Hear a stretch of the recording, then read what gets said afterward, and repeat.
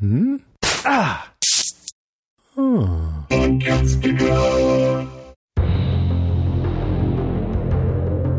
Hey everybody, I'm Rima.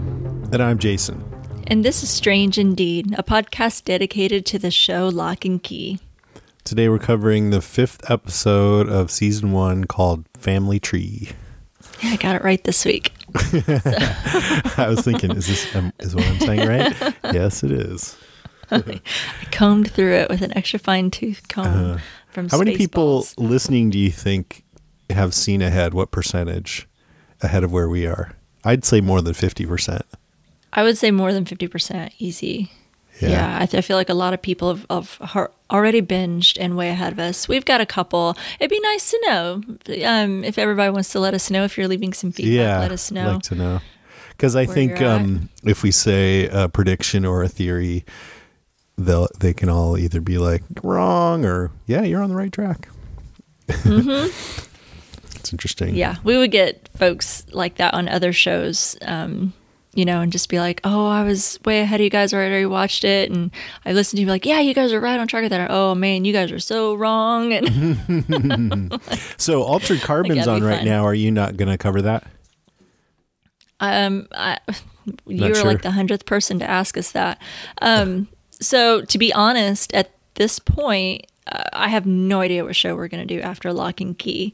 We kind of, something just always seems to fall in our lap. Yeah. Rarely have we ever really been down to like, oh man, what are we going to cover next? I mean, we just always kind of have something land in our lap and it times out just perfect. Mm-hmm. But this time around, we don't really have anything specific on the schedule. Like we've had Lock and Key on our agenda for months because we knew it was coming. We were just kind of waiting for that official date. And we always knew we were going to do it.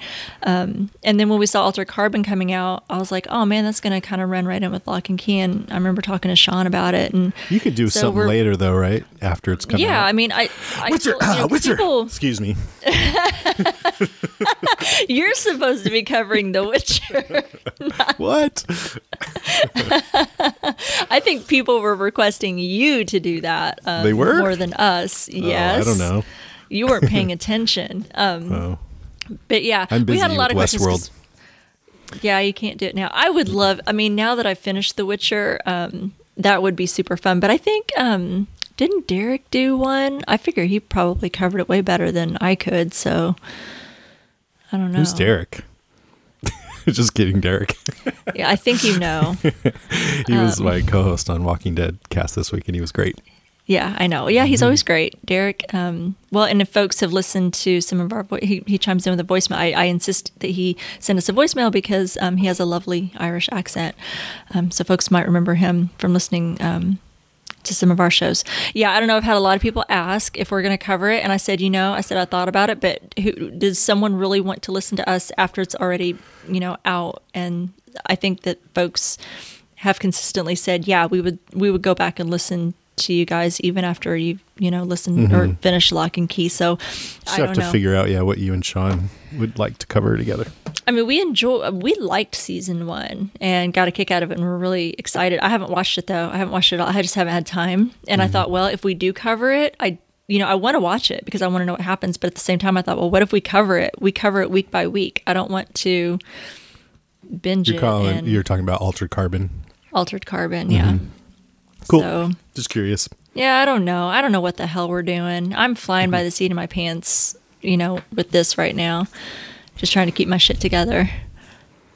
And you got a lot on your plate. You just mentioned you're all up in Westworld right now. You got Walking Dead cast and then... And this. Mm-hmm. Luckily, this is awesome. Lock and Keys, I'm totally digging it.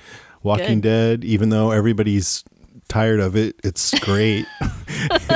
it's just as good, if not better, than it's ever been, in my opinion. We're still on board. Yeah. And Westworld, I'm excited about, even though I feel like that show is too confusing for its own good sometimes. I'm still excited to be getting back to it.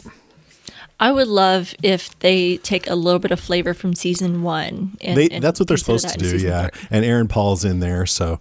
Yeah, I didn't mean for this to be an ad, but if anybody's interested, I have a Westworld podcast. If you go to podcastica.com, we're about to get back into it. I'm going to do a catch-up episode, and then we're going to start in with season 3. It's me and David, Karen's husband, Yay. He's great. Yeah. Yeah, you guys do really well covering that, and helps folks like me that need the, especially with season 2. Now, season 1, I felt like I had once the story, after you get past a couple episodes, you kind of realize what's happening a little bit. It wasn't too bad. Still really interesting, and they didn't just spell it all out for you, which I liked, but I felt like season 2 was so confusing that if I didn't have you guys, I wouldn't have a friggin' clue. I think there were some secrets in season 1 that fans figured out ahead of time, and I think the writers were like, fuck you guys, we're going to make it so that it's impossible to figure out. I heard about that. There were a bunch of people on Reddit that figured it out. Yeah, I was spoiled on one of those. And then, so they made it so hard that it was just dumb, I thought. It's like, why? It's almost gimmicky. But I think they lost a lot of people, and so they're going to make it a little more straightforward this time. Yeah, that will help bring me back into the fold and kind of make me interested. I stuck with it, but man, I didn't enjoy it. It felt like a chore kind of some weeks. Me a little bit too, but doing the podcast helped. Yeah, it always does. Doing a everybody should, if you're really into a show like that and really want to kind of get a deep dive into it, just do a podcast on it, and you'll it'll make you appreciate it more. Yeah. It's always been the case. Unless it's Fear the Walking Dead, then you'll just hate it even more. You just shouldn't just watch the show at all. It's not very good anymore. It breaks my heart. It had such promise. Anyway, so what did you think about this week's show of Lock and Key? I loved it. I liked it a lot on first watch, and then on second watch, I liked it even more. It's not quite, didn't hit me quite as hard as last week, but I liked it a lot. Good. I like that, we'll talk about it more, but Kinsey's kind of acting in a way that's disappointing, but that's okay. Like, I want my characters to be flawed, and it's bringing in some conflict and tension, and that's good. And then this episode had all the magic and romance and creepiness and fantasy of this show, so I just really loved it. Well, you must really be loving Kinsey then, because she is heavily flawed right now. Yeah. I need that. I want. That's what I really want. When the characters are just perfect, then it's not relatable and it's not interesting to me. I get that. Well, we'll get into the details as we move forward. Yeah. So, excuse me, that came out of nowhere. What did I think? There was a lot that I liked, but there was a few parts that I kind of nitpicked a little bit. It didn't really take me out of it. It didn't ruin the entire episode or anything like that. But I think as a whole, I did enjoy most of it, I'll say. Yeah. Cool. So, all right. Well, let's get started then. What is your number 5? My number 5 is the keys, because we got a couple of new keys and we learned some more information. Why are you laughing? Why do you think I'm laughing? Because that's your number 5. Well, why don't we we'll take turns with the keys, but not talking about a new key, but a new development is that now suddenly Tyler and Kinsey can also hear the keys whispering to them. Mm-hmm. And I'm like, why? Are we going to get an explanation to that? I hope so. Maybe just because they're getting some experience with them, and they're maybe they've been drawn into this world of magic that younger kids are already familiar with, and so maybe their belief. Yeah. Maybe they're believing a little bit more. Yeah. I mean, we still don't exactly know why Bodhi can hear them. In episode 1, Echo said they'll only call to people very special, Bodhi, like you. But we don't know what that means, or if it even has any basis in truth since she said it. She was right. I was going to say if she's even telling the truth. Yeah. But anyway, also Bodhi presumed that since they can all hear the whispers, that Echo can't take the keys from Tyler and Kinsey either. And I think that was intended to clue us in that is true, but it could have been a misdirection, and maybe they shouldn't be assuming that. I don't know.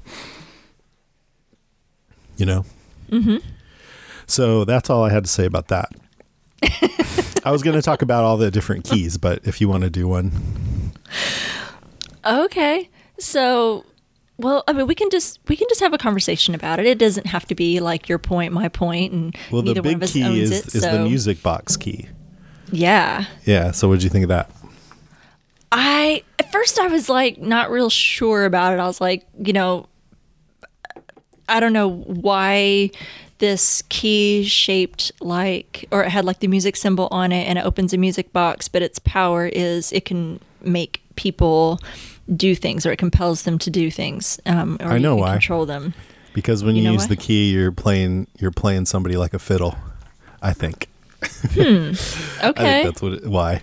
Who knows? It's like you're playing them like they're an instrument and they're your instrument and you're the maestro.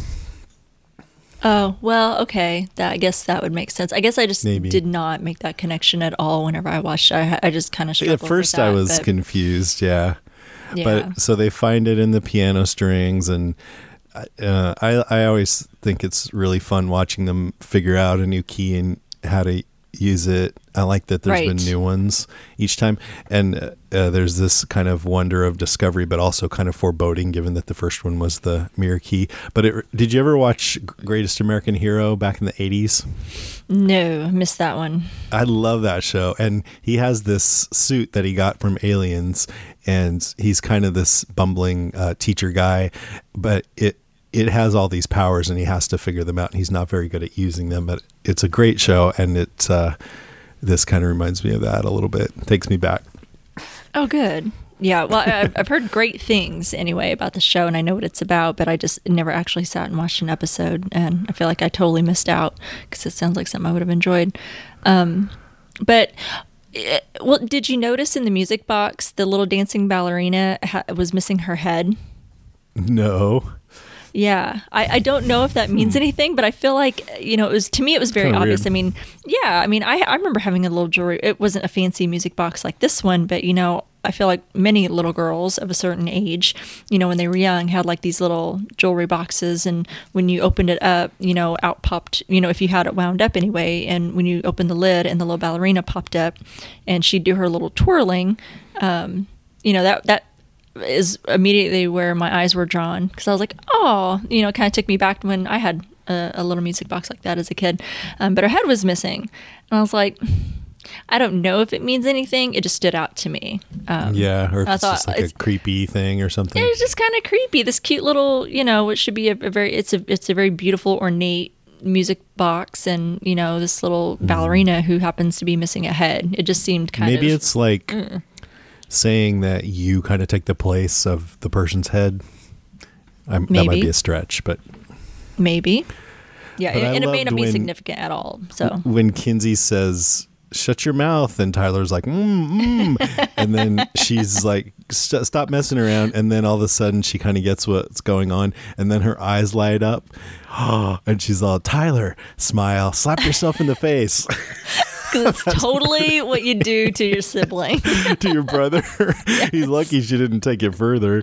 And then he goes to Bodhi, pick your nose, and Bodhi's finger, as it's raising up to his nose, he's like, oh my God. Like, no. It's so cute. It's so funny. Yeah. He is adorable. I love that little kid. He's definitely won me over. He won me over when he played Georgie, but he's so good. I keep saying that, but they're so natural. All of them are, but it's especially impressive with him, given that he's so young. He's actually 35. I don't know if you knew that, but no, I didn't. He hides it really well. Yeah, he looks pretty good. So what would you do if you had that key? Silence.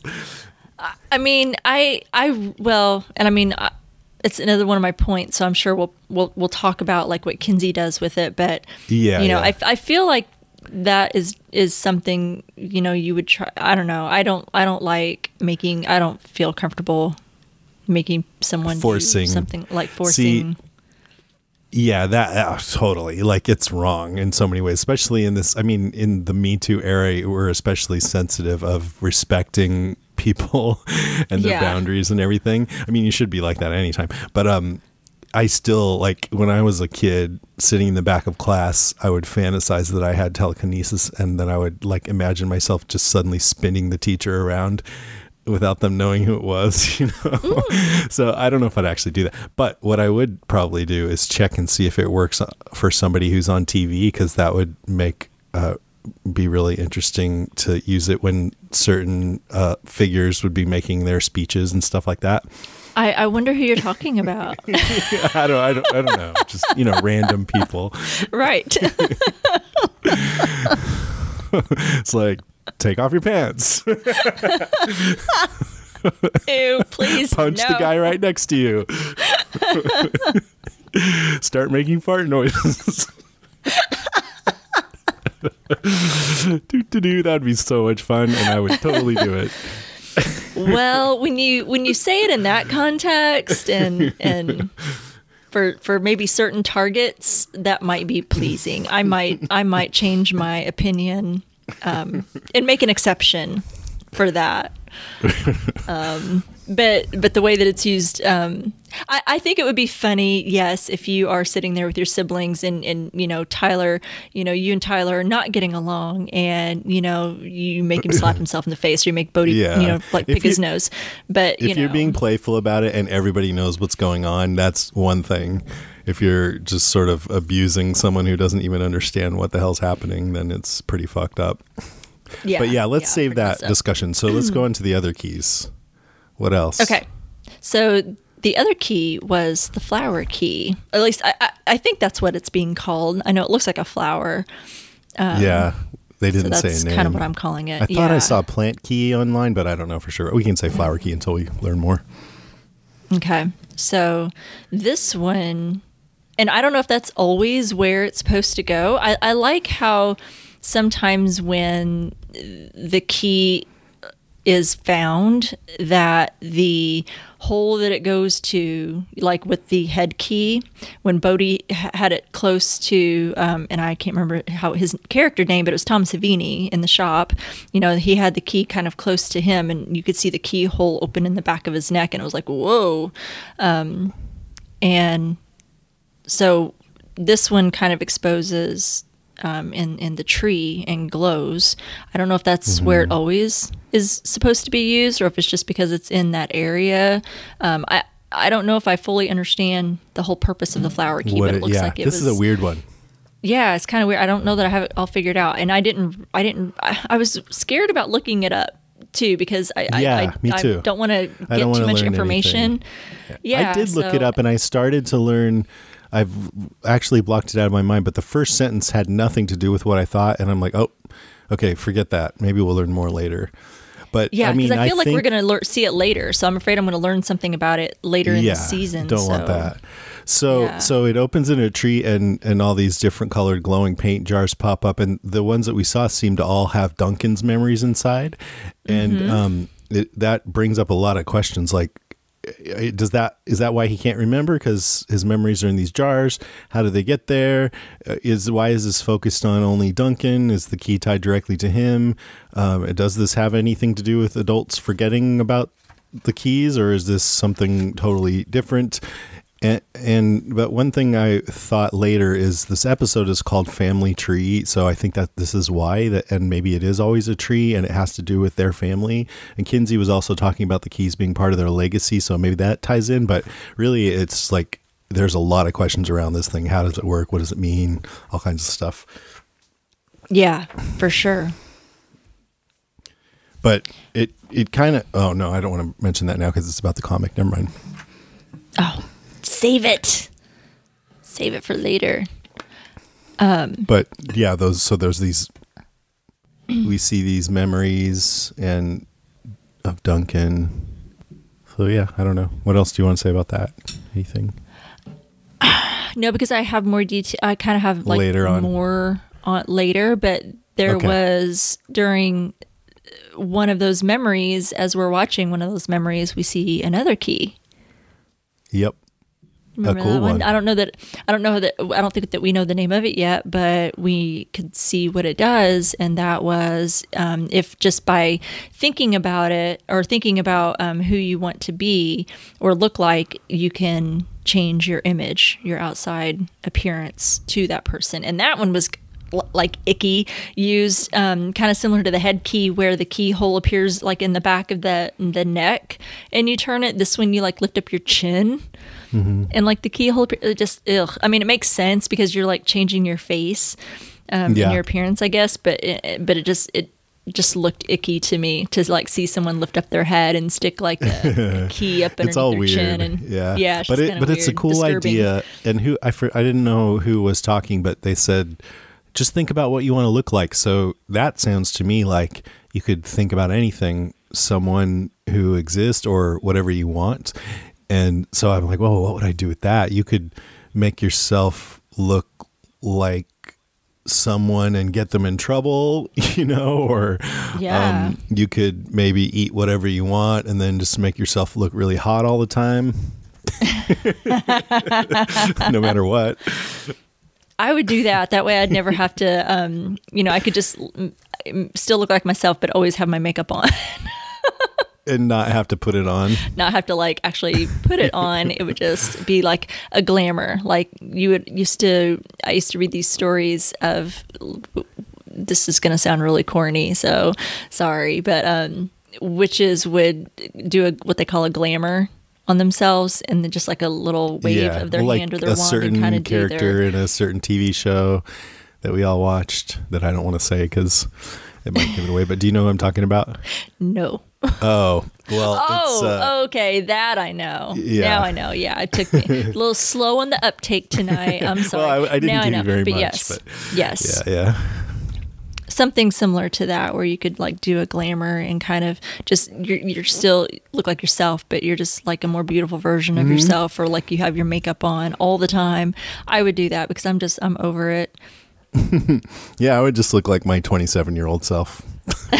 That would totally blow people away. Just show up 20 years younger.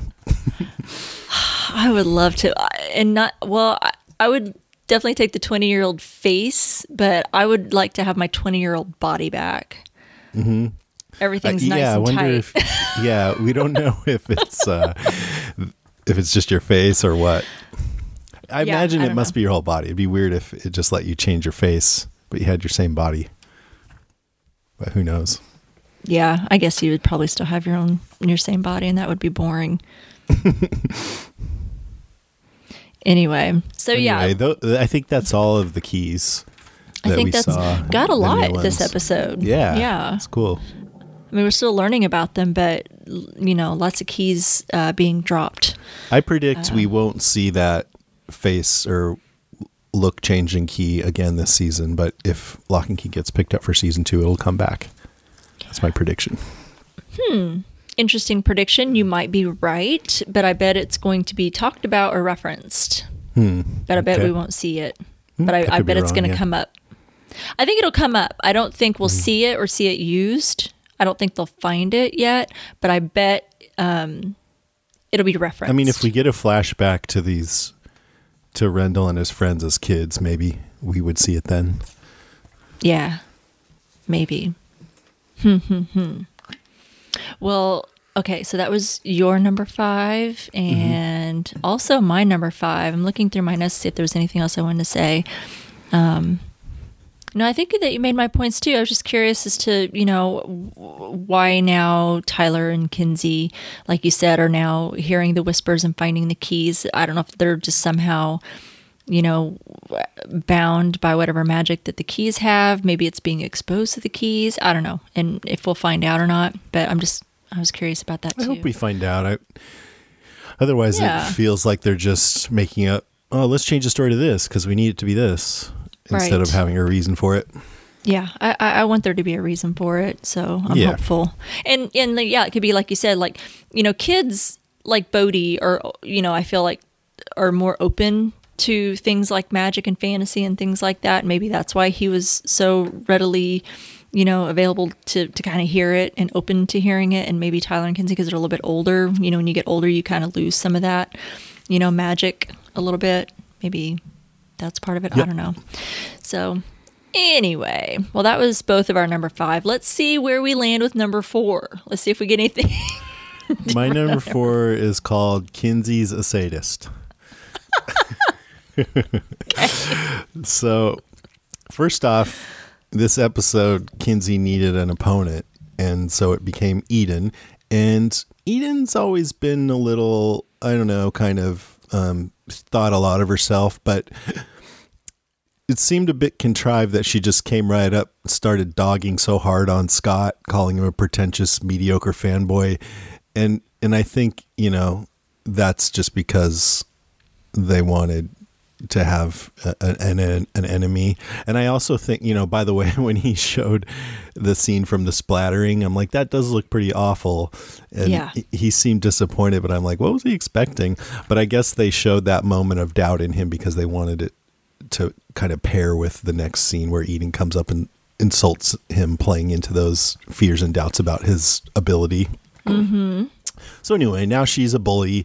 And so Kinsey and then later Gabe come in, and here's the list of things they make her do: fall on her face, stand up, get on a table, make a snow angel, sit up, turn over, do the breaststroke.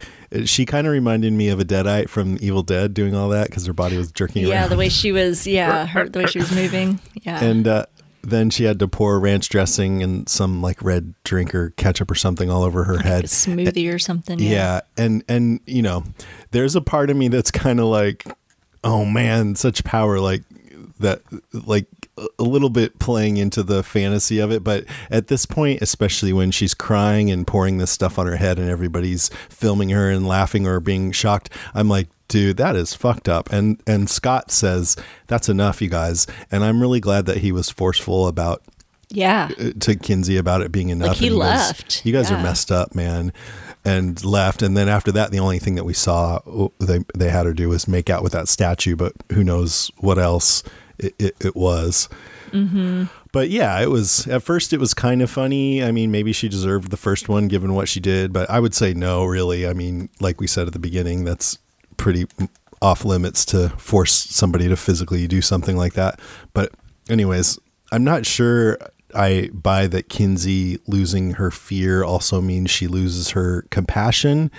I don't quite see how that connects, but I think that is the point that, like we were saying last week, well, this isn't all going to be a good thing. There's going to be some negative consequences. And I think they are trying to say that this is a negative consequence of doing that. Yeah, I know. I thought the same. Somehow. I was like, she lost her fear, but not her empathy. Yeah, right. It's like, but did the loss of one emotion, like she completely removed that emotion. It wasn't like she learned how to deal with her fear or manage her fear. She just eliminated it altogether. So, I mean, how does that affect all of your other emotions? Does that just like throw all of your other emotions kind of off balance? And so, right. Now that she's lost her fear, everything else, all of her other feelings are kind of off too. Mm-hmm. I don't know. Yeah. Or there's some like vulnerability that you have when you have fear, and when you lose that vulnerability, then it makes you more cold and unfeeling or something. I mean, I think you could just say maybe it's not as simple as this. We sort of compartmentalize these emotions. Fear, we know exactly what that is, but maybe it's not quite as simple as that. And she just got rid of some part of herself that is having these negative impacts. I think that's the main point to it. And then the last thing I had to say about this is later, Kinsey's like messaging Scott, and he's not writing back, and she thinks he's ghosting her, but it turns out he hadn't charged his phone. I was disappointed in that. I thought, man, he should be ghosting her at this point because she really let him down, and he seems to have excused it. But I think if stuff like this keeps up, or at least I hope, that he would not be okay with it and he might lose interest or something. Two wrongs don't make a right. You gotta show love, man. You gotta. Yeah. I mean, that's not going to serve her well at all. Did she probably deserve it? Probably, but I think not all of it. No, I meant right? Kinsey. Kinsey didn't deserve to be ghosted. I mean, she might have deserved to be ghosted, but so I you're think saying you don't agree with me that he should. I'm just saying if she turns into a kind of a person that he doesn't morally align with, or that he's not. Oh, yeah. He should ditch her. Then he would fall out of love with her, right? And just be like, all right, well, I'm not into this anymore. Yeah, totally. No, that I agree with. But I think that at first, she's being exposed to these keys and what they can do, and he's totally fascinated by them too. Maybe he just feels it was a misstep, you know, for her and how she acted out on Eden. Now, it was totally messed up, but, you know, maybe he's trying to give her a pass and, you know, give her the benefit and know of the doubt. And know that at least part of the reason why she did it was for him. And even though she went too far, so maybe he's trying to forgive her that misstep. But yeah, I think if she continues down that path, he's going to have to be like, you know, I think she will too. I think it's going to continue to escalate. She's not really, you know, she's very defensive. She's very defensive, even with Scott. Whenever he showed up, she's like, yeah, she's with Tyler, they're at odds. And then even with Scott, when he got there and they were up in her room, and she's like, you know, are you going to lecture me too? You know, kind of starting to give him attitude, and he'd barely been spoken. And I think, I like this, even though I don't like Kinsey so much right now. I think it's a really interesting element of the story. And Tyler's trying to caution them, hey, you know, be careful. And she's just not interested in being careful. And so it's just interesting. Like, yeah, if you had all these keys, you probably should be careful with them, especially mucking around in your own head. Oh, yeah. I mean, Tyler was totally, I could see both points. He had a really good point. He's like, you know, you saw how dangerous that mirror key was. That's the first one that they found, and look what happened. You know, you can't just assume that they're going to know what to do or what's going to happen with them. They haven't even really seen the ghost key. Bodhi's like, oh, I was a ghost, and scared the hell out of Tyler when he sees Bodhi lying there dead, but he's the only one that's tried it, and haven't really even heard them talk about it except for just the key, like, oh, here's the ghost key, but they haven't really talked about it or used it or anything like that.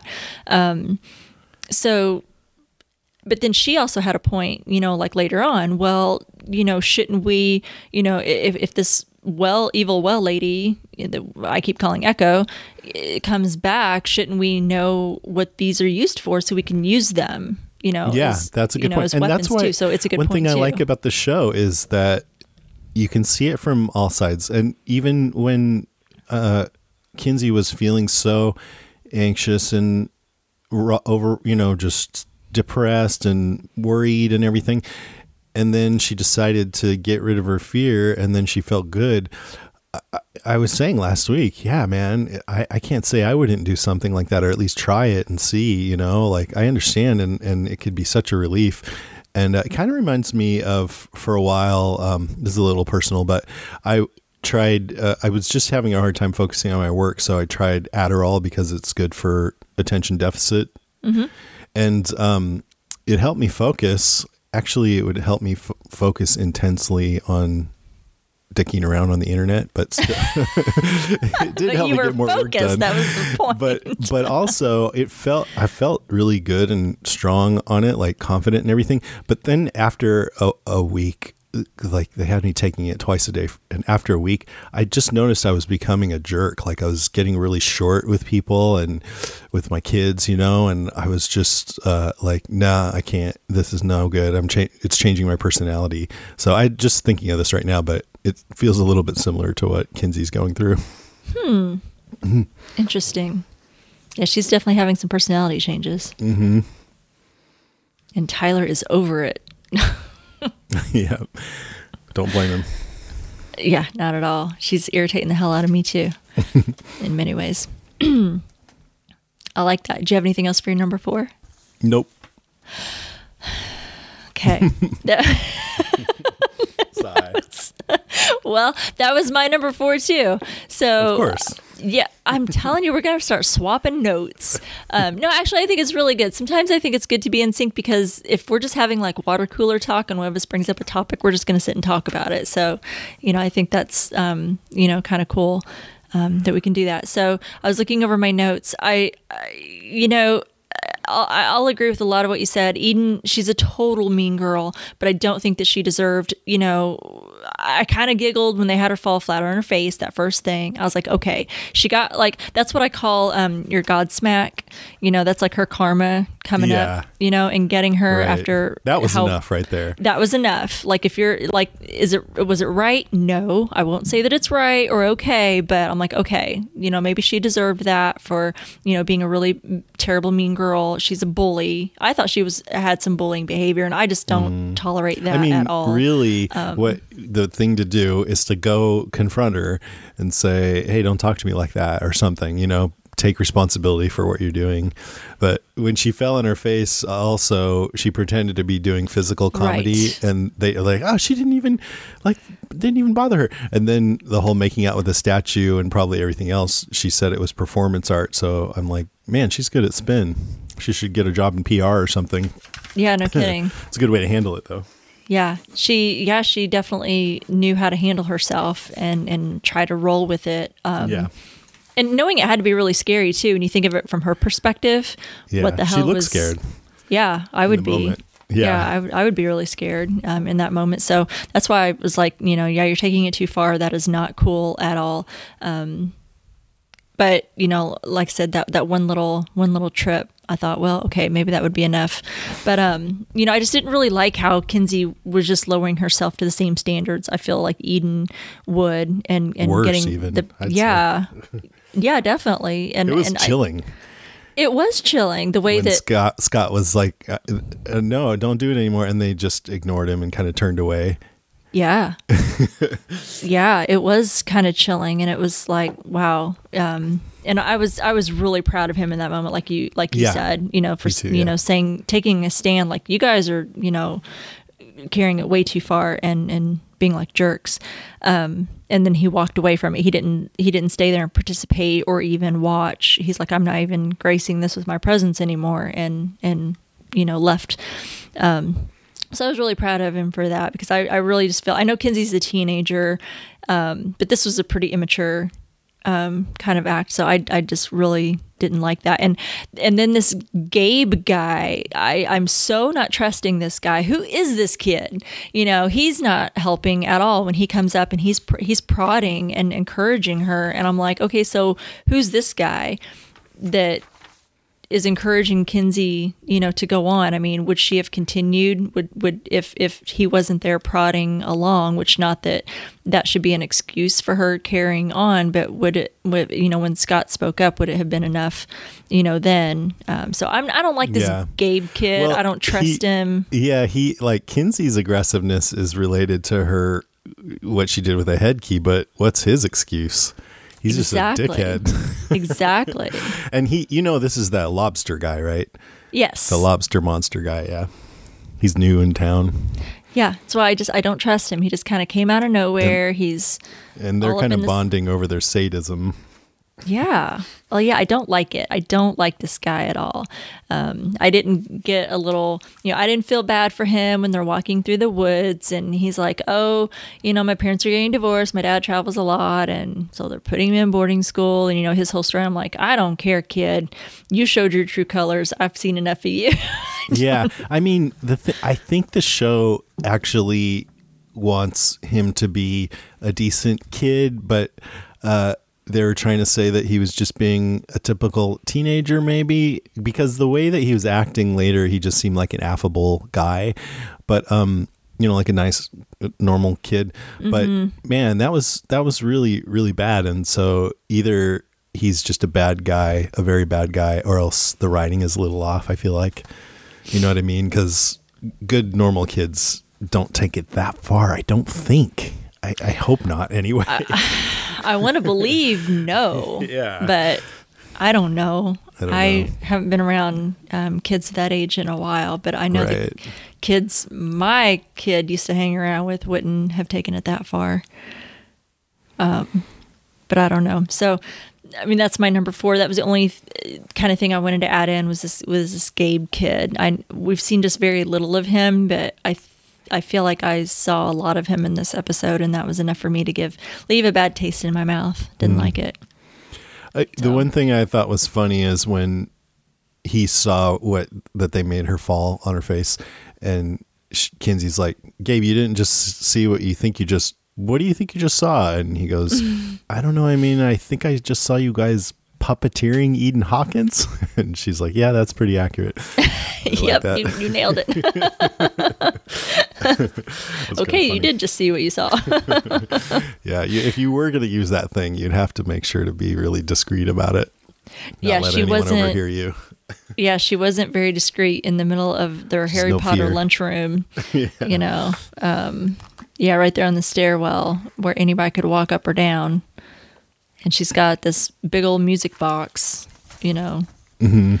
But anyway, yeah, that was good. What is your number 3? My number 3 is Party of Five vibes, because I was getting major Party of Five vibes this season with Tyler, who's the oldest, trying to be sensible, and he wants to divide up the keys and make a rule that they all have to agree before using them, saying they're weapons, not toys. And Bodhi's like, can't they be both? But maybe it was a mistake to leave the music box key with Kinsey after she showed so much glee, making him hit himself in the face and everything. And then later when he's saying to Kinsey, after he saw what they did to Eden on social media, you used the key today when I explicitly told you not to. And she's like, you're not my parent. And I'm like, man, I'm watching Party of Five right now. He even sounds like Matthew Fox.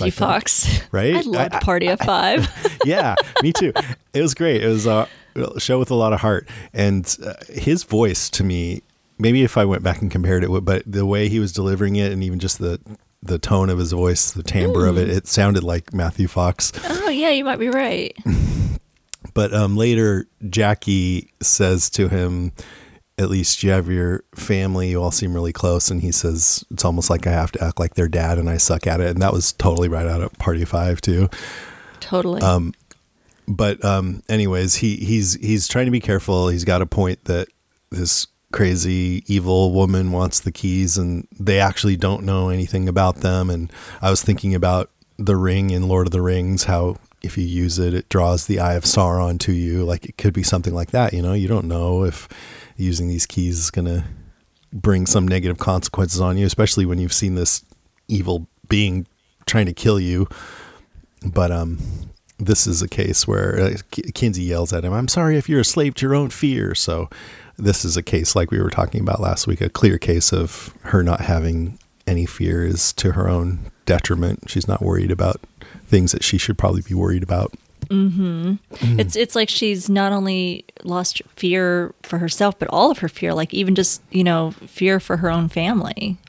Like she, or for anyone really, like she has no concern fear for anyone.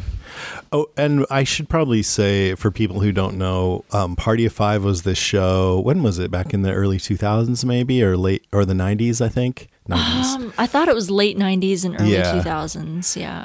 And Matthew Fox, who was Jack from Lost, he was the older brother of these 5 kids whose parents got in a car accident. So he had to watch over them. Yep.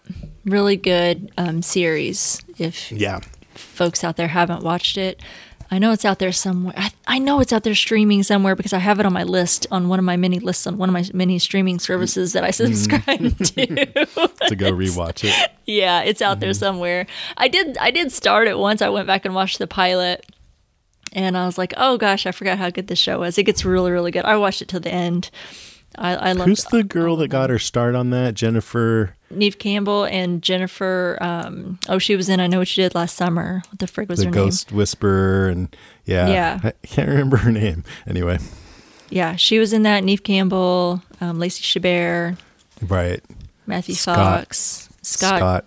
Yeah, he was the other brother. And then there was the baby. The baby was always kind of forgotten about. Jennifer Love Hewitt. Jennifer Love Hewitt. Good job. Yeah, lots of them got their starts on that show and kind of went and did other big things. Mm-hmm. Yeah, good show. Lots of nostalgia happening here tonight. I like that. Do you have anything else to say about your number 3? Was that all? Yep, that's it. Okay. Well, mine is fairly short and sweet, but I wanted to kind of I feel like mention it because I feel like they made a big deal of making it known anyway on the show, and that's Nina's scar that Rendell also, I guess, had Ellie's scar. Ellie. Damn it. Yeah, you're right. Why did I put Nina? See, lack of sleep, guys. There's a lot of characters on the show. A lot of characters. I'm terrible with names. I suck at names. I got to have like the list of names sitting in front of me all the time. At least you didn't introduce Father Gabriel as Father Abraham in front of a crowd of 500 people. I know you still get shit over that. Please welcome to the stage, Father Abraham. Did everyone break into song? Cindy is like, what?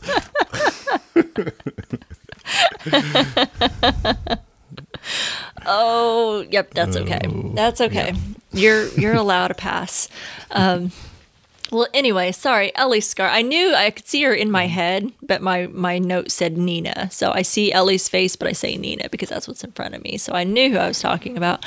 But their scar that they had. So to me, did it look to you like it was an upside down keyhole? Kind of?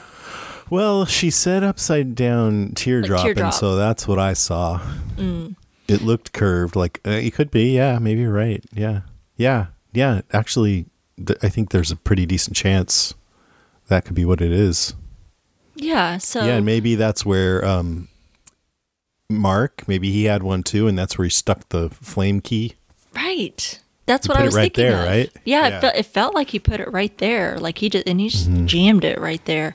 I don't know. I feel like now I would almost need to go back and watch.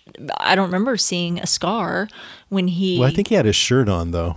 Did he do it through his shirt? He didn't open his shirt at all? I don't remember for sure. Well, crud. I don't know. Well, I still feel like I need to go back and just kind of take a look. Maybe he did do it through his shirt and not. I thought for some reason I had a memory of him like kind of pulling his shirt to the side or opening his shirt or something like that. And when he jammed it into his chest. But anyway, so Rendell had one too. Ellie and they both had them in the same place. So did everyone in the group have one? You know, that's a question. And they're lying about it, both of them. Yeah. She's so sketchy, this chick. I know. I have serious issues with her. The show's just like triggering all my trust issues and calling bullshit like on everything. I mean, going into her house and bringing her kid's doll and saying you left it there. Didn't like it. Yeah, and I love that Nina said, Ellie, you can't just walk into my house. That's another thing, kind of like when Scott stood up to Kinsey, that I was kind of proud of Nina for saying that, at least. I mean, she let it go right after that, but still she sounded pretty annoyed. Well, with good reason. I mean, and you think of like what they just went through. I mean, they're still only like 3 or 4 months out from losing their father and her losing her husband. And, you know, someone didn't break into their house, but, you know, he came, you know, he was kind of in their home, you know, and he was being asked to leave and he didn't, and pulled a gun out on them and ended up shooting their father and shot Nina. So I could see where and at first it took me, I had to kind of rewind it because I was like, what did she hear? I don't know if I just didn't have my volume up enough whenever I was watching the show, the first watch. But, you know, when she kind of comes through the door and there's a long pause and she's kind of looking around like she hears something maybe, but I'm like, I don't hear anything. What is she doing? And then I didn't even notice when she is looking across the foyer to where the basement door is. I couldn't even tell at first that it was like open. I'm like, what is she even looking at? And then she runs and then she grabs the door and closes it. And I was like, oh shit, hold on. So I went, let's try that again. So then I was like, okay, now I hear she's kind of hearing some noises and it sounds like it would be coming from, you know, a basement or something. So, you know, we were talking the last episode when they found the ping pong. Well, Ellie knew the ping pong room was there, but Nina didn't know, and they knocked the wall down and they were looking around, and you and I were talking about, you know, was Ellie looking for something specific or was she just kind of poking around and, you know, kind of reliving memories? And I mean, that just reaffirms my belief that she definitely was looking for something. When she was down there. And you know, I wonder, what did she find what she was looking for? She had a bag with her and she was clearly knew she might have gotten caught because she had her son. She had Rufus's doll. Plastic bags to put over people's heads.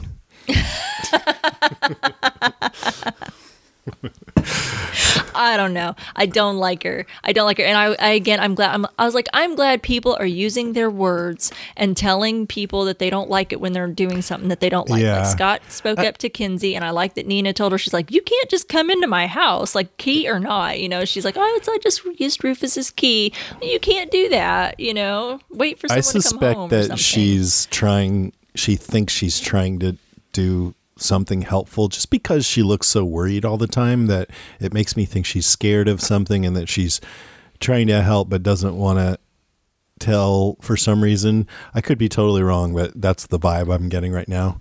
Don't That she's not malevolent, but she's maybe stupid.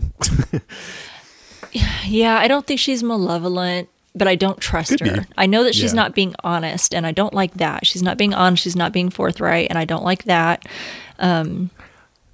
So, yeah, I didn't like that. And I think she's lying about the scar, just like Rendell was probably also lying about the scar, maybe for good reason, but, just kind of wondering what that's all about and what it's from. Did everyone in their group have one? Or just, kind of questions that I have about that. So it's kind of short and sweet, my number 3. Well, that kind of hits on one of my points that, Nina's become kind of a Nancy Drew in this episode and a detective. And this, it really spurs her into action, this whole finding Ellie in her house. But she also, so she goes to see the dean and ask for his help. He was not helpful at all, by the way. He's like, no, just don't worry about it. Chill out. My wife died. And if you need anything, I'm here. But I'm like, well, that's why she is here. She's trying to get your help. But it's like sometimes when people say, if you need anything, I'm here, that's their way of saying, can you please go away? It's being dismissive. But she admitted to him that, Sam Lesser, Rendell's killer, mentioning Key House was part of the reason why she came there in the first place. So that says, I'm already trying to investigate why this happened. It makes a little even more sense why they would go to Key House. So I kind of like that little throwaway line. But then at the end, Joe calls her, says, I just saw something. I can't explain it. I think I need to show it to you. He sounds really flustered. And that's another mystery. There's some mysteries that have been brought up in this episode. What did he see? Why did he need to show it to her? Was it somehow related to what she told him about this teardrop? That's what she came to him with.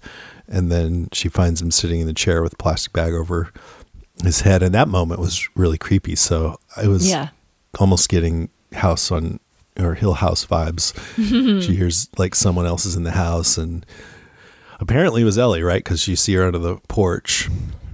I mean, I think that's what we're supposed to believe. So, yeah. I mean, that she heard. Yeah, who knows? Yeah. I mean, who knows what happened to Joe, whether Ellie had something to do with it. Like, there's so many questions. And, man, because they answered the questions in the comic, I'm still sort of hoping that they all get answered here, because I'll be pretty annoyed if they don't. Me too. Yeah, we're getting a lot of questions and very few answers at this point. So, yeah, but it's early still. I mean, it's the middle. It's the middle. Mm-hmm. Yeah. Yeah, well, they don't need to be answering them yet. Not yet. I'm okay with that. So that'll be my number, 2. Cool. Well, my number 2, I wanted to talk a little bit about hidden memories, and we kind of touched on that when we were talking about the flower key. But I wanted to kind of just mention, because it really annoyed the hell out of me, and maybe just because Kinsey's annoying the hell out of me in this particular episode, I'm really just disappointed with her actions. And like I said, I get it, and I'm like you, I also don't like perfect characters and all, but she's really starting to kind of grate my nerves, and maybe I should be more appreciative of that, just a little bit. But when they hear the whispering for the flower key and they go out into the cemetery, and I thought Tyler had a really funny line, was like, oh, I can't wait to see what the key, this key's going to do, finding it out in a graveyard. I'm thinking the same thing. I would not be, I would be pissing myself hearing all this whispering and being led out to a graveyard. No thanks. But then when she finds it in the vase and she tries to stick her hand out in the vase and her hand's too big to reach down in there, why doesn't she just flip the vase upside down? That's what I thought. Why she have to she doesn't give a shit about anything anymore. She's like, Tyler's like, no, don't. Yeah, turn it over and dump it out. Jeez. I know. The key should have fallen right out. I don't think it was that big that it was going to get lodged in the neck of that vase. So it's more dramatic, I guess. I guess it's supposed to emphasize her don't give a shit attitude, I guess. Yeah.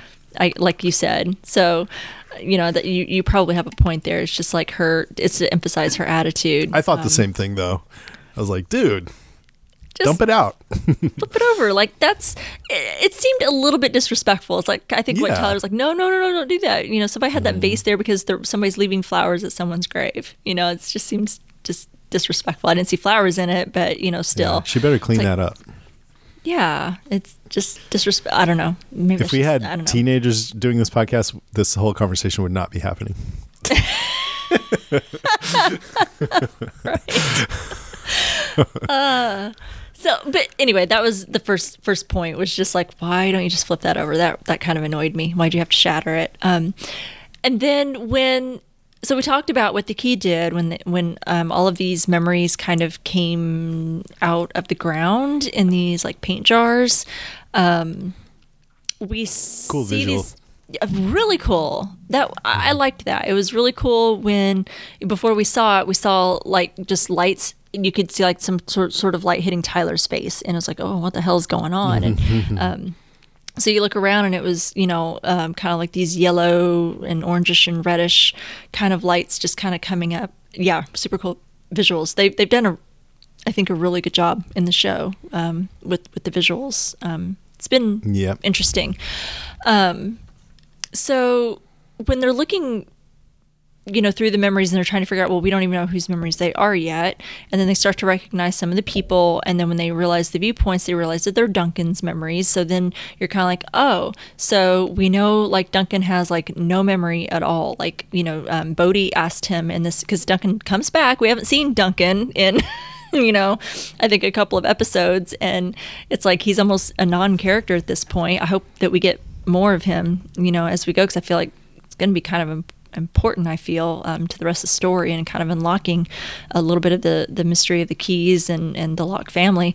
But so we know he has no memory of like a lot of his childhood and like what happened to Rendell's friends. And then even in this episode, Bodhi kind of comforts him, because he's kind of like, I'm not really sure, why I don't remember that, because Bodhi just comes out and asks him, like, do you remember, like I saw you, or, I saw our great grandpa and he said that, you and Dad use these keys, and he's just like, I don't know what you're talking about. And it was so sweet how Bodhi comforted him. I thought that was really sweet. He's like, it's okay, it's not your fault. He's trying to get help from adults and they don't remember and they're no help. But I think that was mutual. I think he was maybe comforting Duncan, but he also just needed a hug too, because he's like, well, you're not going to help me any other way, but you can help me this way. Yeah, that's true. Yeah, I think he did. It was a sweet moment. It was a really sweet moment between them, because that there's a real affection between them. Like when we first met Duncan in that first episode and meet all of them, you can see that affection between them. So that was just nice. Before that too, the camera sweeps quickly over a bunch of drawings that Bodhi's doing, and I froze it, and he's drawing floor plans with traps. So he's really just kind of fixated on Echo and worried about it. Yeah, it's really sad to see someone of such a young age really stress and worry.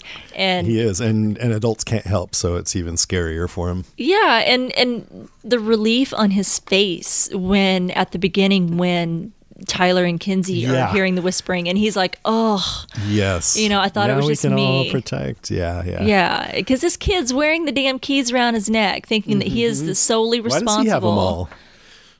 I guess he has them all because he thinks he can protect them. Because Echo can't take them away from him, so if they just leave him laying around, then she might be able to swipe them or something. Or if they all separated them among themselves. That's why I think they probably did that plot-wise, because they wanted to have a reason that it would make sense or be okay for the keys to be split up so that Kinsey could have the music box key. So they changed it so that they all could now protect the keys. You know what I mean? So that you wouldn't be saying, what? That's nuts. You got to leave them all with Bodhi. But there's no in-story reason for it. So I'm a little bit critical of that if they don't have one.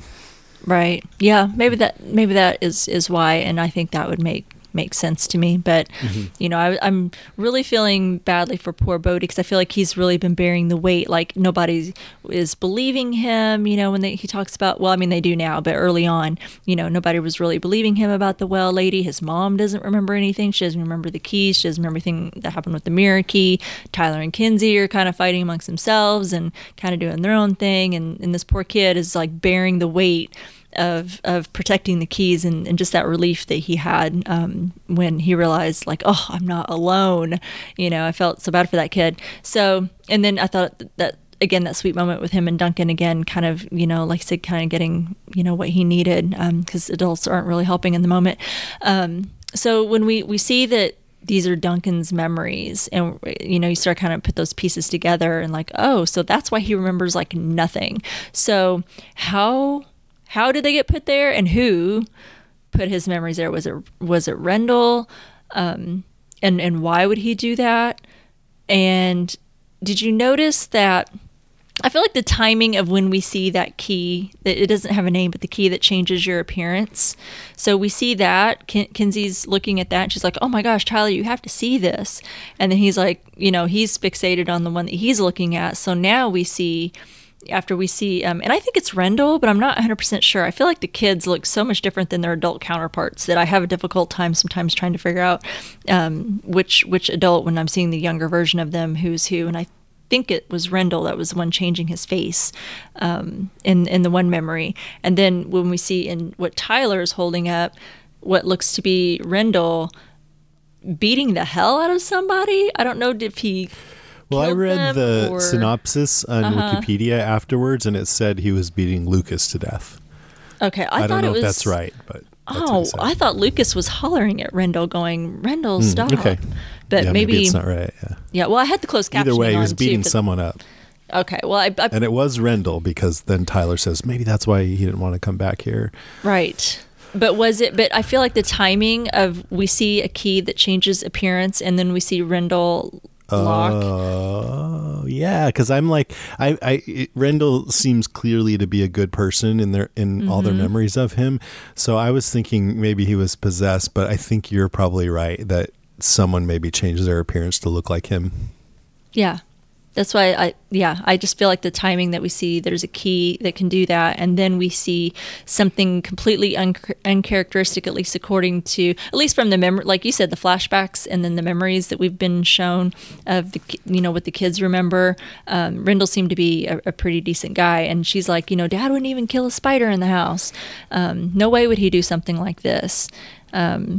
So something that, we're supposed to believe is uncharacteristic, could it be somebody was, pretending to be him? So that's kind of some questions that I have. And then also I feel like, again, with some of the theme of what we've seen with the kids' memories, when they're using the head key and we're seeing memories, and how the kids all heard different versions of like what they remember from the story that their dad told them. It was the same story, but they just remember different parts of it, or they remember it differently.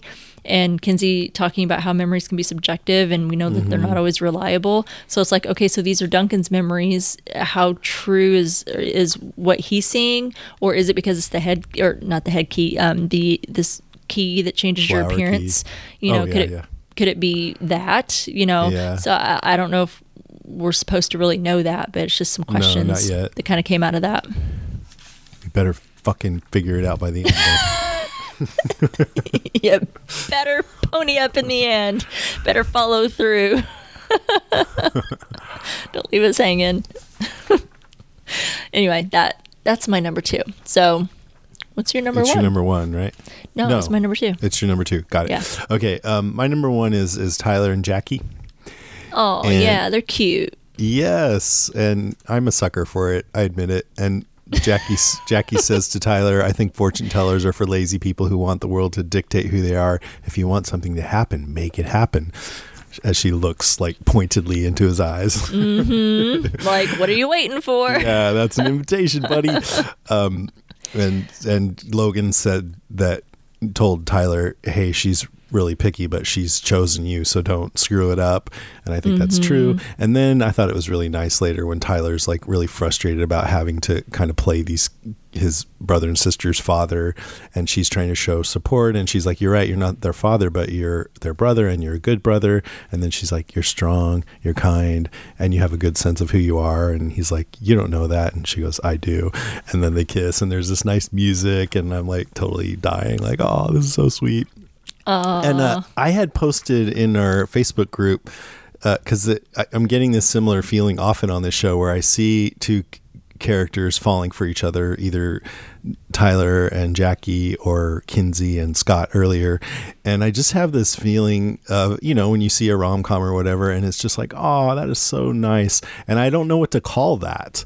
Like, what is that feeling I'm having? It's not romance. They're having the romance, but I'm not feeling that. I'm just really happy for them. But it's not just happy. It seems like there should be a more specific name for that. You gave me an idea. It was something I'd never heard of. Sympathetic joy. Yeah, that seems right. It feels like a softening, it's a nice feeling. Like, I know some people don't care about it, and that's why they don't like rom-coms, or I'm not a big into rom-coms either, but I have watched shows like Party of Five or some 90210, and this kind of reminds me of that a little bit. Yeah. Sometimes. Well, and I am typically not a rom-com girl. There are not, like, I just typically am not, like, no, they're all the same. They're, you're not a rom-com girl. Not usually, yeah.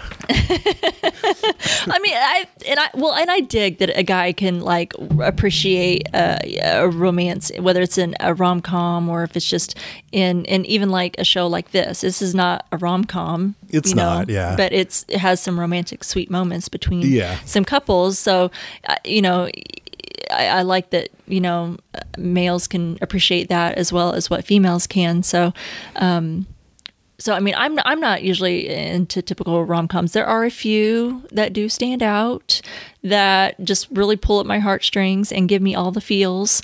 The Notebook, I'll say that one. The Notebook gets me every time.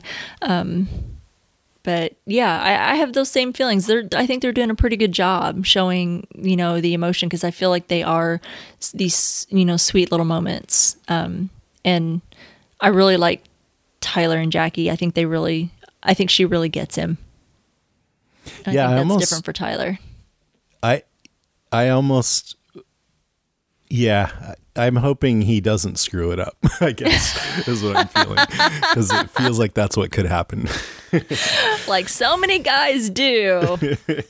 Oh, they fumble. I mean, I could also see a different relationship and be like, oh, she's going to mess this up. But in this one, it feels like he's got way more of a chance of messing it up. Yeah. Yeah. Probably because I feel he's probably not inexperienced with girls, not like his first girlfriend, first girl he's kissed or anything like that. But I think Jackie's probably a little bit different than others. Like, I feel like he's kind of looking at her like, oh wow, she's different than other girls I've dated. Like, she's smart and, I like how she confronted him. Yeah, she confronted him, about the whole thing with Eden. Like, you really disappointed me with that. So, right. I think that there was In fact, I feel like he hasn't really earned this level of devotion from her. She doesn't seem all that picky. So she's well, I don't know. According to Logan, she is. I know. So. That's what I'm saying. But if she really believes that he's strong and he has a sense of who he is and he's a good brother, and I can give it the benefit of the doubt, but there is a part of me that's like, really? Maybe he just needs to believe in himself like she believes in him. Yeah. And then he won't screw it up. But yeah, he's got, I think, definitely the higher potential for failure here than when she does. So yeah, that's really sweet. That's all I had. I like it. Nice little romance sprinkled with all the freaky, magical, evil witchery happening. Well, you mentioned my number one a little bit earlier whenever you talked about Joe Ridgway. So mine was R.I.P. Joe Ridgway. So the whole mystery surrounding what happened to Joe, what was it that he wanted to show Nina? Like, because he, like you said, he kind of was just like, well, yeah, I'm kind of here for you, but, what are we going to do? And he's just kind of casual about it, which really frustrated Nina, understandably so. So now what was it that was so important that he felt he needed to show her that maybe was related to what they were talking about before? And I know that Ellie was creeping around. Is that who Nina heard? I don't know. But Ellie was there. So I think it's too obvious that we see her to think that she was the one that killed Joe. I don't think it was her. I think that they're doing a lot of, because we keep questioning her motives, and we don't trust her, and we feel she's really sketchy and, full of shit at this point. So I think it's too obvious to say it's Ellie and that this would be pointed to her. So I don't believe it was her. But I do think that she was lying, like we were talking about in the previous episode. I think she's got a lot building up against her. And I wonder, so she was there. How long was she there from when Joe died? Like, did she see what Joe wanted to show Nina?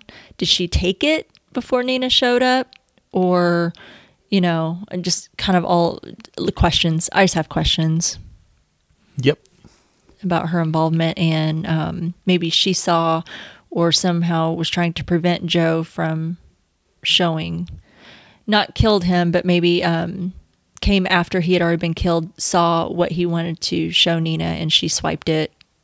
And then Nina shows up, doesn't see exactly what Joe wanted her to see, but finds him instead. So, yeah, kind of getting frustrated by all the questions, but hoping we get answers. I'm not. I mean, I'm enjoying it. Like I said, if we don't find out by the end of the season some of the answers to some of these, then I'll be frustrated. But right now, I don't want the answers. Yeah, I'm impatient. I you can watch the rest of it tonight. No. I enjoy the week by week. And especially this show, I feel like it's good to sit and digest it and kind of think about it a little bit. I watch it early for fun, the fun watch, before I dive into it later. So I like being able to kind of sit on it for a while. So you're impatient and you like waiting. Have I ever mentioned before that I'm a total contradiction? I think I probably contain multitudes. Yeah, I don't ever make sense. And I'm always a contradiction. So if no one knows that by now, and you always make sense, and you never contradict yourself. I always contradict myself. I am a contradiction. Always. I stand by that. Anyway, do you have any notes?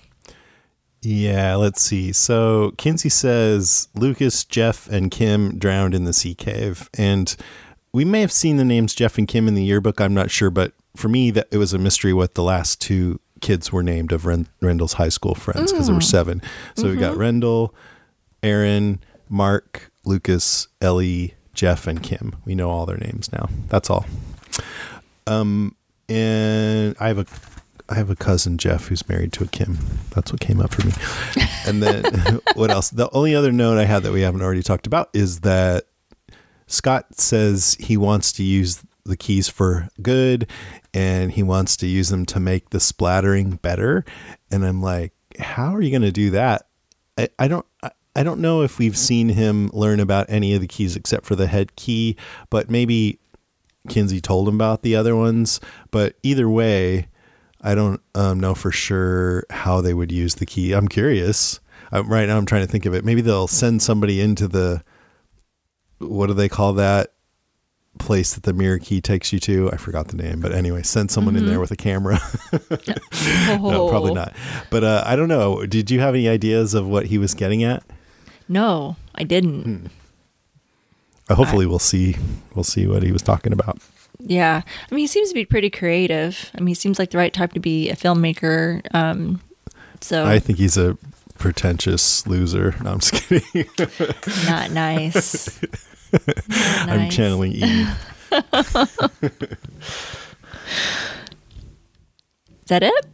Yeah, that's all I got. Okay. The only note that we haven't already talked about was, and this is just so minor, but it just stuck out to me.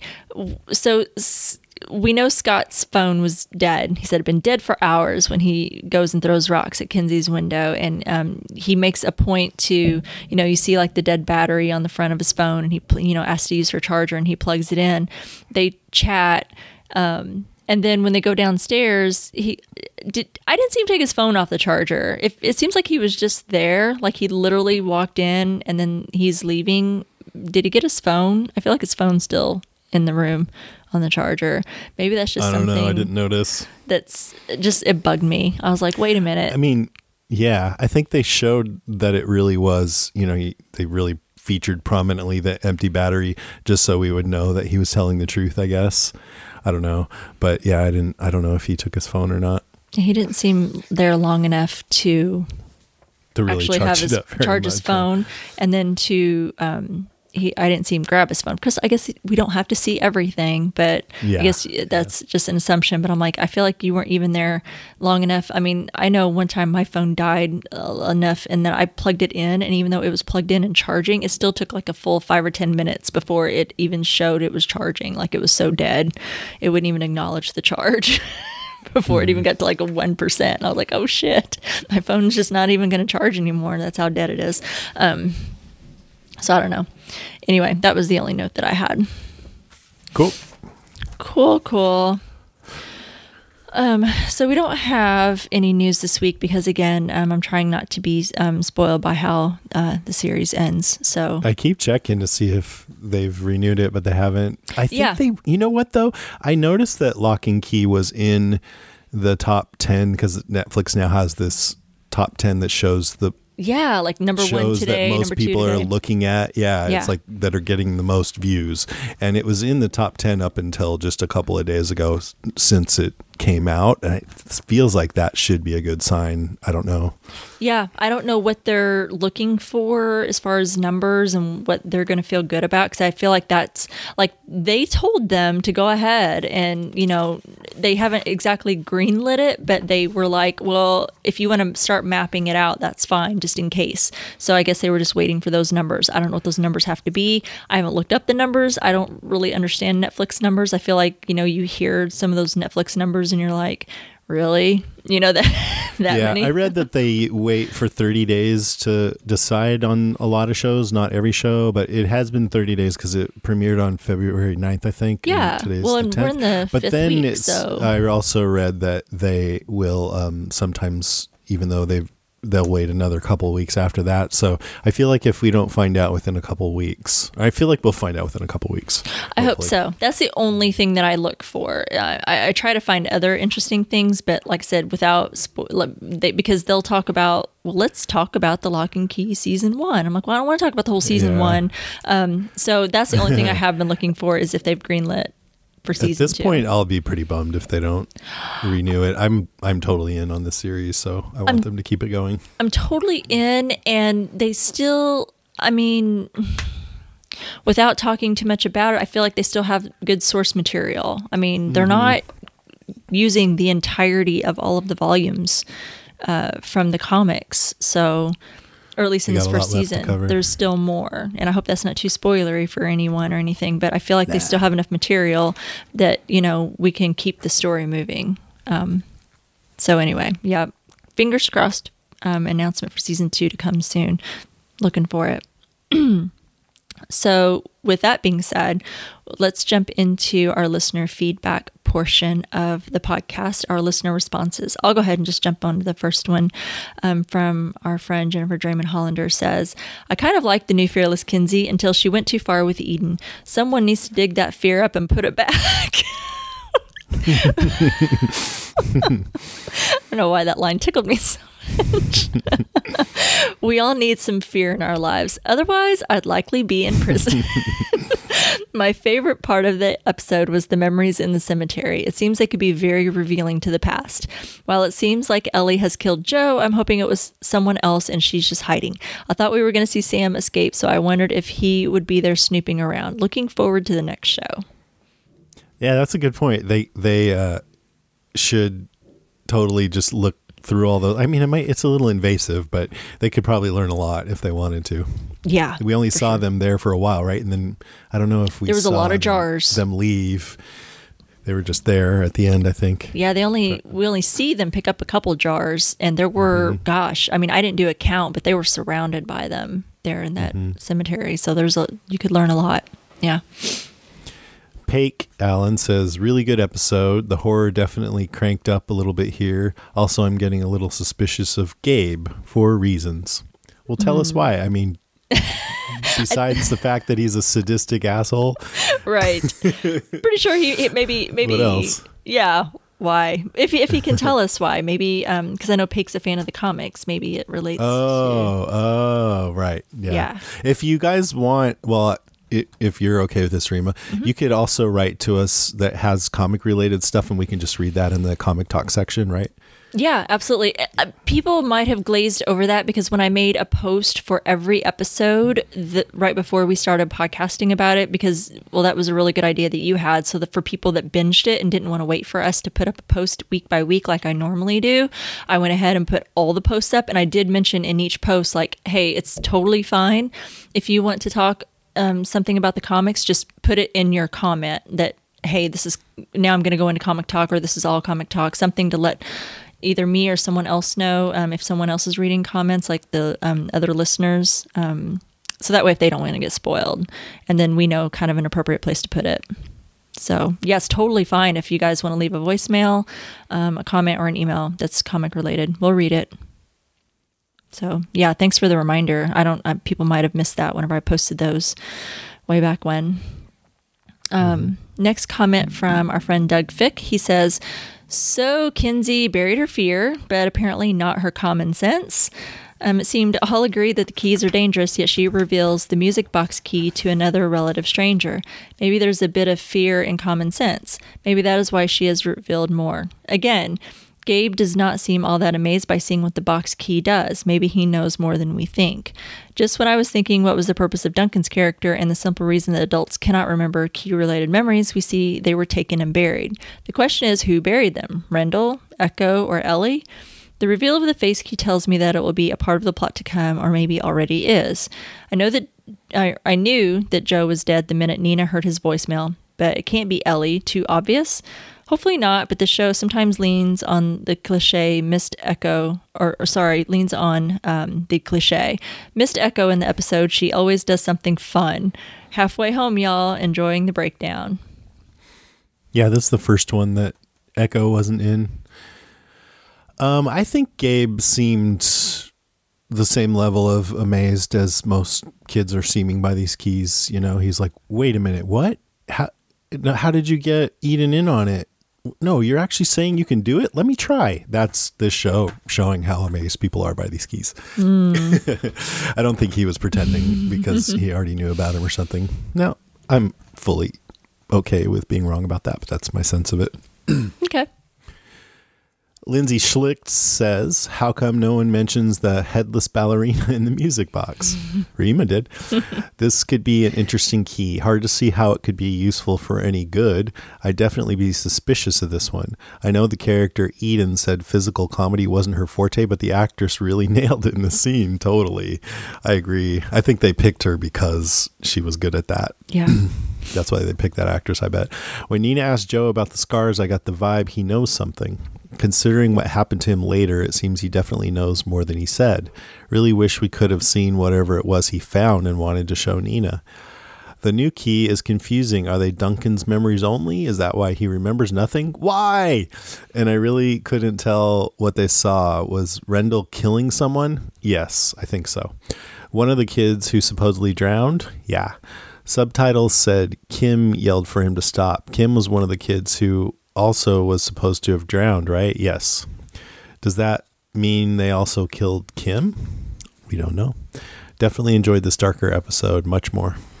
Oh, that's cool. That's good, because I know Lindsay has kind of struggled, I think. Yeah, she's not a 90210 fan, I bet. Oh, goodness. Next one we have is from Maria Lawson. She says, did Kinsey bury her conscience along with her fear? That stunt with Eden went from a little funny to harsh real fast. I think there is something not right with Gabe. Letting him in on the keys is probably going to be something Kinsey regrets later. Poor Joe. I should have guessed the nice guy was a goner, but was that Nina below the balcony in the last shot, or an escaped Sam Lesser wearing Nina's face? He means Ellie. Yeah. It's doing the same thing I did. Too many names. Or she means Ellie. Sorry, Maria. You get a pass, Maria. I don't think we know yet what the key Echo took off the kid she pushed into the subway does, and Kinsey saw that memory of Duncan's at the end showing the face changing one. I really feel bad for Duncan, too, having all those memories taken from him. I do wonder if somehow he was a part of the choice to do it, though. I can understand wanting to forget that last memory we saw of his. I think the key that they took off, that Echo took off the kid, was the flame key. The flame key, yeah. Yeah, they found that at Mark's house, the guy who killed himself with it, or we presume killed himself. And then she gave it to Sam, and we don't know what she wants him to do with it yet. Mm-hmm. Right? Something like that. Yeah. I think she was going to give it to Sam in prison or in jail. It looked like it's what she was handing over to him, and it kind of cut to black at that point. Yep. I'm going to find out what happened as soon as we're done with this podcast. Greg Schwam says, 1, Kinsey without fear is just kind of a bitch. Way too far with Eden, even though she was asking for some of it. 2, Gabe normally is also kind of a bitch. Maybe bullying led him to be that way, but he's like a kid who just got power without learning the consequences of it. Yeah, I kind of felt like with him, what they were getting at is that he just doesn't have a good home life, and so it's kind of messed him up a little bit with his parents getting a divorce. Who knows? A lot of moral guidance or something, yeah. Yeah. 3, I don't see how all the kids immediately don't realize that the music box falling into the wrong hands would be horrendous. Maybe Kinsey's lack of fear is blinding her common sense as well, but there's no way that, what does that say? Couldn't and wouldn't be weaponized. The tree key. 4, it seems like this key was specifically used to store memories. I can't imagine that Duncan took them out himself, but can you imagine someone else in your head pulling out all of your memories? Talk about rape of the mind. Yeah, that's pretty scary.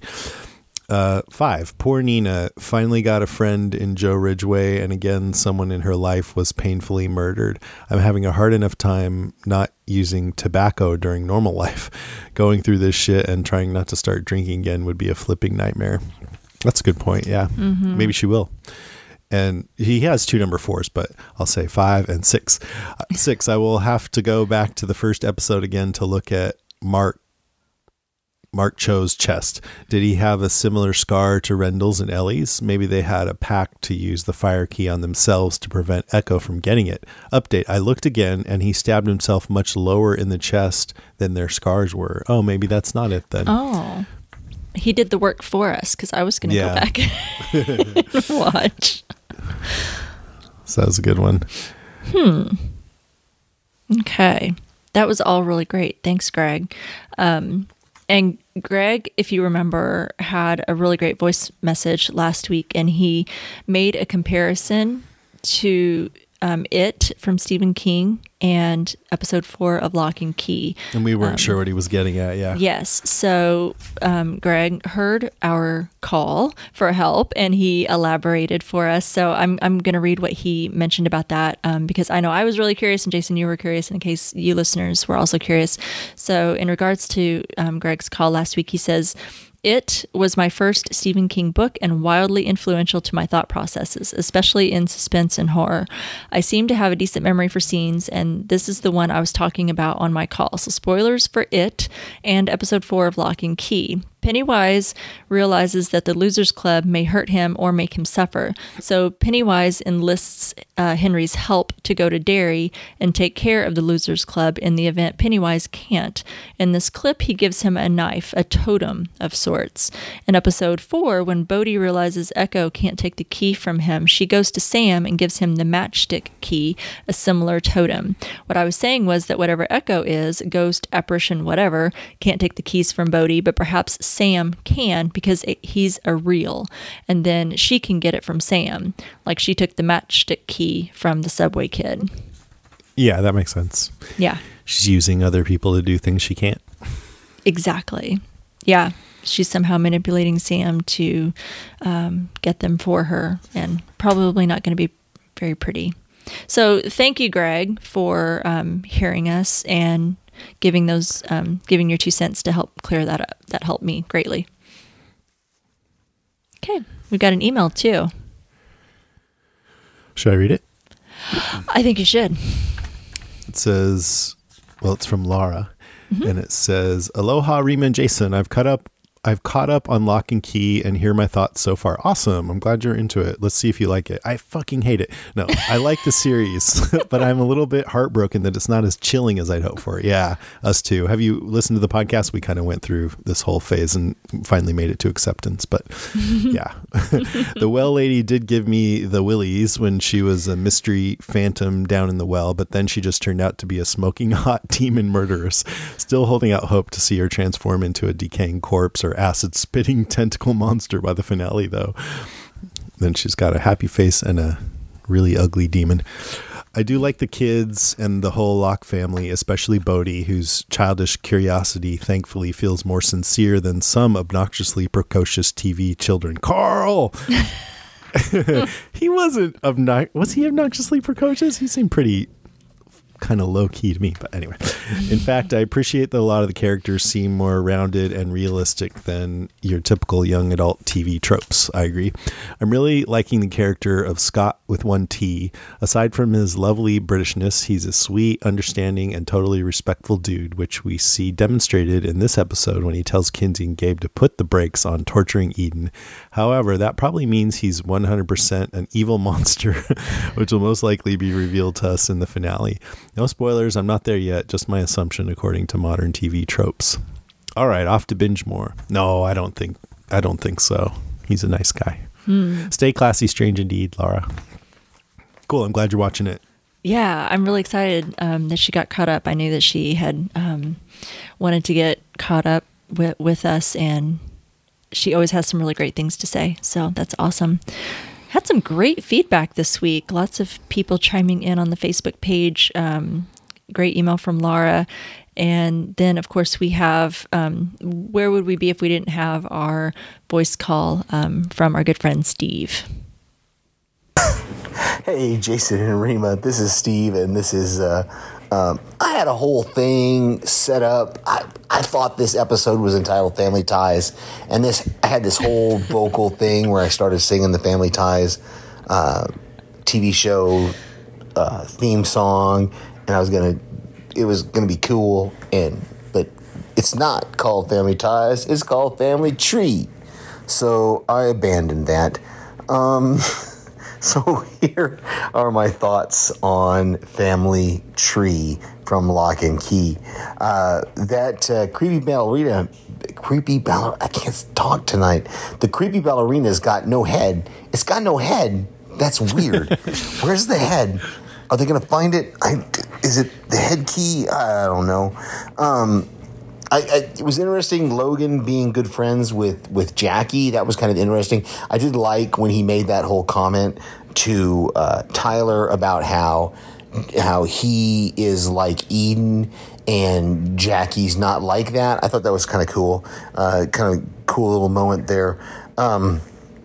Scott, he wants to get a little charge from Kinsey. I don't know if it was meant to be a double kind of entendre, but there you go.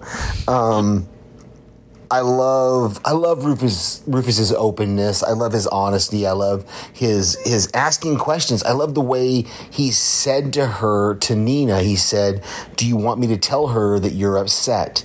And Nina's like, no, I just pass on the message. Thought it was really, really cool. I like that little moment. And Kinsey talking about how the keys are the legacy that their father left to them is really cool. And seeing Duncan's memories all strewn in that graveyard and wondering, how did they pick and choose what memories they were going to take out? And so it's kind of cool. I'm excited to watch the next episode, and I can't wait to hear what you guys thought of this one. Sorry this went a little long. I did a separate voicemail about the comic, and I'll probably do another voicemail about the comic because there is a lot of differences. All right, talk to you later. Awesome.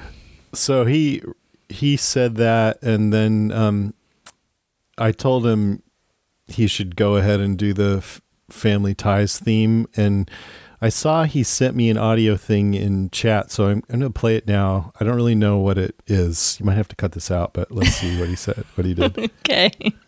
What would we do, baby, without us? Sha-la-la. Hey, Strange Indeed, it's Steve. This is for Family Ties. Get it? What we do? It's the theme song. Okay, that's it. That's great. Good. So glad you got him to do that. Thank you, Steve.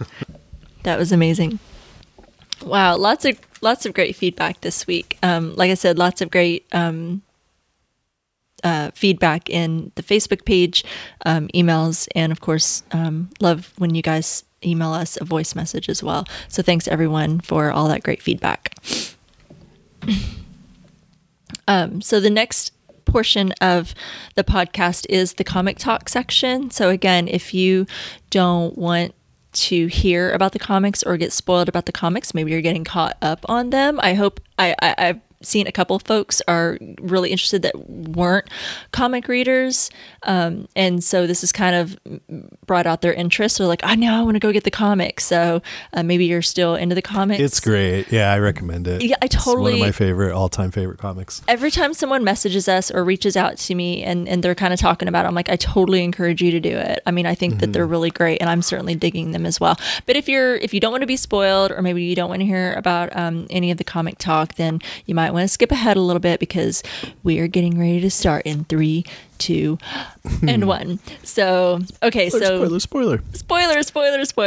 everywhere. Spoilers. So your initial thoughts, did you have any thoughts about the events of the show this week and how it relates or at least is different from the comics? Well, I have a couple questions because I don't know. I remember some things about the end of the comic, and I remember a lot about the very beginning and the whole head key. But at this point in the story, I don't know why, but I don't remember a lot of it. I do remember Kinsey being kind of cold and maybe even unbearable in the comic. Mm-hmm. But my questions are, was the music box key even in the comic? So the music box was, but it had a smaller role. Like, did it do the same thing?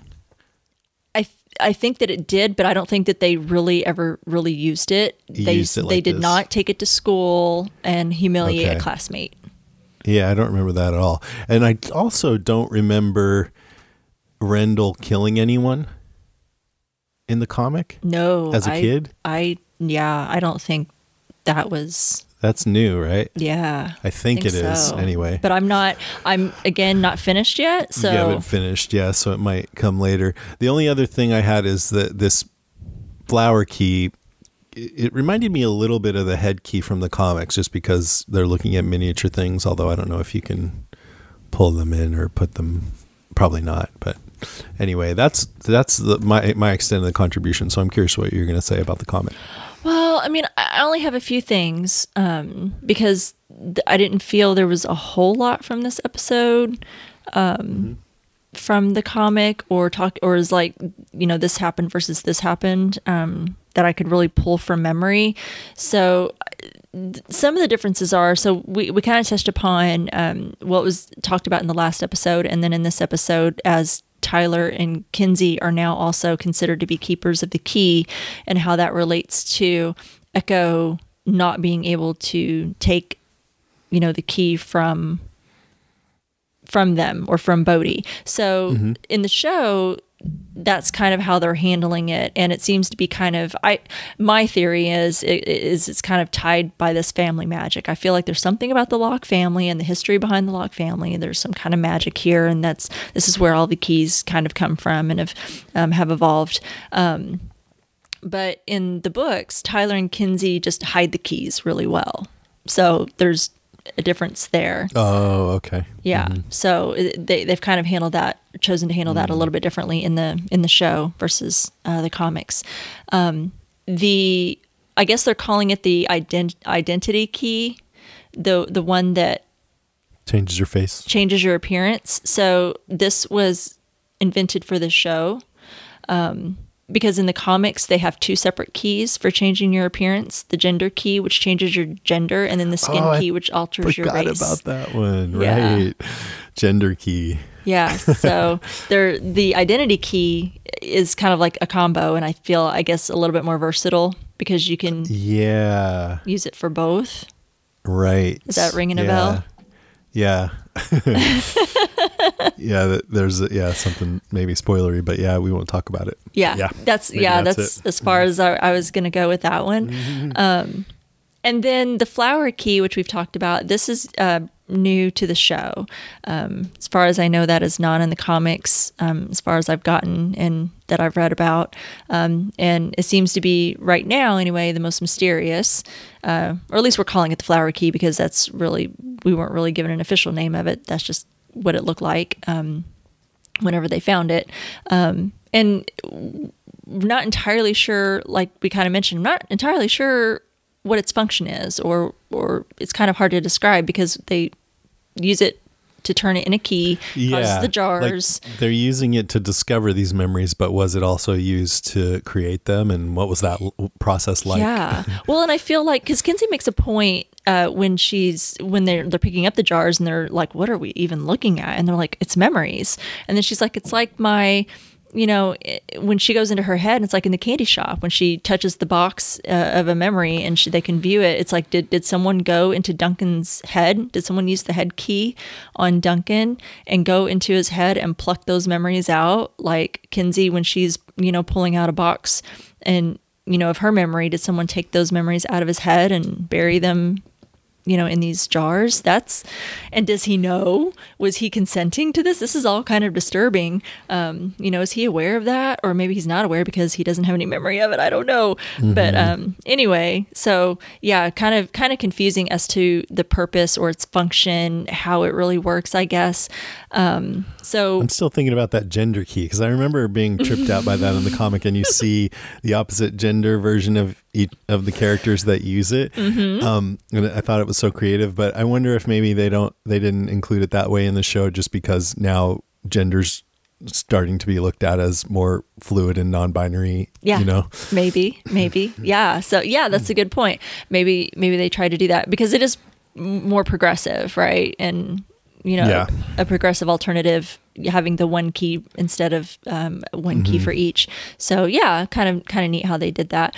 But yeah, going back to the flower key, we're just speculating at this point. Maybe it was Rendell Locke that likely used the flower key to hide the memories there. But is that really its entire purpose? I mean, it seems very specific, right? I mean, if that's all that does. I feel like we know so little that we just need to watch more to figure it out. I don't know. Maybe that's a cop out and I should be speculating more, but I just have a lot of questions. Oh, same here. But yeah, that's all that I have so far. For Comic Talk and kind of the differences. There's probably more, and I'm open, like I said, like we mentioned earlier, if you guys want to send a voicemail or a comment on the Facebook page or email us, just let me know that it's something. I mean, I guess if I'm reading it, I'll see that, but if you can kind of label it and let me know that it's something specific to comic, we'll either read it or play it. If it's a voice message during the Comic Talk section. I'm kind of interested to kind of get some other thoughts. Yeah, for the comic readers, yeah. Yeah, from all you comic readers. I know there's a lot of you fans out there, so I would definitely love to hear from some of you guys too. And that, me too. Yeah, great. Well, that's actually a good segue because as Steve mentioned in his other voicemail, he did send us, he has been interested as well, and I encouraged him. I'm like, yeah, definitely go pick up that first one. I think you'll be hooked. And I think that he was really starting to enjoy them, so he decided to send us another voice message that is comic related. So I look forward to hearing this one. Here we go. Hey, Rima and Jason, it's Steve. This is for your Comic Talk section for Strange Indeed, for Lock and Key. And I just started volume 2, so I'm still in what we're kind of seeing in the show. And I just have just a couple of quick things with comparison. I like that they changed the home invasion a little bit because it changes the family dynamic that's going on with Nina and the kids. So I kind of like that they did that they changed the way the home invasion kind of went down and what happened. Because it's one thing that I'm not a huge Stephen King fan. So reading the comic book, I can see his influences on his son because there's a certain amount of brutality and crudeness in the comic that is typical, at least in my opinion, typical of Stephen King's kind of writing. And I'm glad they didn't transfer a lot of that to the show. And so that's one thing just for me and my personally, I also like the change there's a bit of a change in Nina's character as well, in the fact that she's a recovering alcoholic, whereas in the comic she's pretty much full-blown still in that state of alcoholism. So I think I like the way the show did the head space, the head key, better than the comic book. I like what the comic book did as a comic book, but I think that medium, I think it would have been very difficult with CGI and everything to transfer that. I think it would have been a lot of busyness on the screen that we might not have been able to. We'd have to, pause it and try to screen capture things. And so I'm glad they went that route. And so I can't wait to finish the series. Like I said, I'm only in volume 2. Talk to you later. That's cool to get the feedback. Yeah, I don't know, Steve, if you've read any other Joe Hill, but you're right. He's really brutal. I think even sometimes more brutal than Stephen King. And there's a short story that he did called In the Tall Grass, and it'll make you feel depressed afterwards. So don't read that because it's really bad. They adapted In the Tall Grass and it's on Netflix. I know. I read that it's kind of, they padded it out and it wasn't as good, but I'm still curious to watch it because it's directed by Vincenzo Natali, who did Cube and Splice and all kinds of weird stuff. Right. Yeah, I hadn't watched it. We talked about maybe covering that as a one-off, since it is just a movie and not like a series, but doing it like if we had like a one-off or a kind of a break between weeks or something, that we might cover that when it came out, but it just never came to pass. But I think I'd rather read the book first. I feel like I'm always more pleased with the book. So if you read that, let me know, because I thought it was good, but I like some pretty messed up shit sometimes. So and it's I don't. Very messed up. Very, very messed up. No, I think you'll like it. I don't think Steve is going to like it. Dark and twisty, the better. It's like a punch in the stomach. Okay. Well, hey, I love a good gut punch. So. All right. Remember you said that.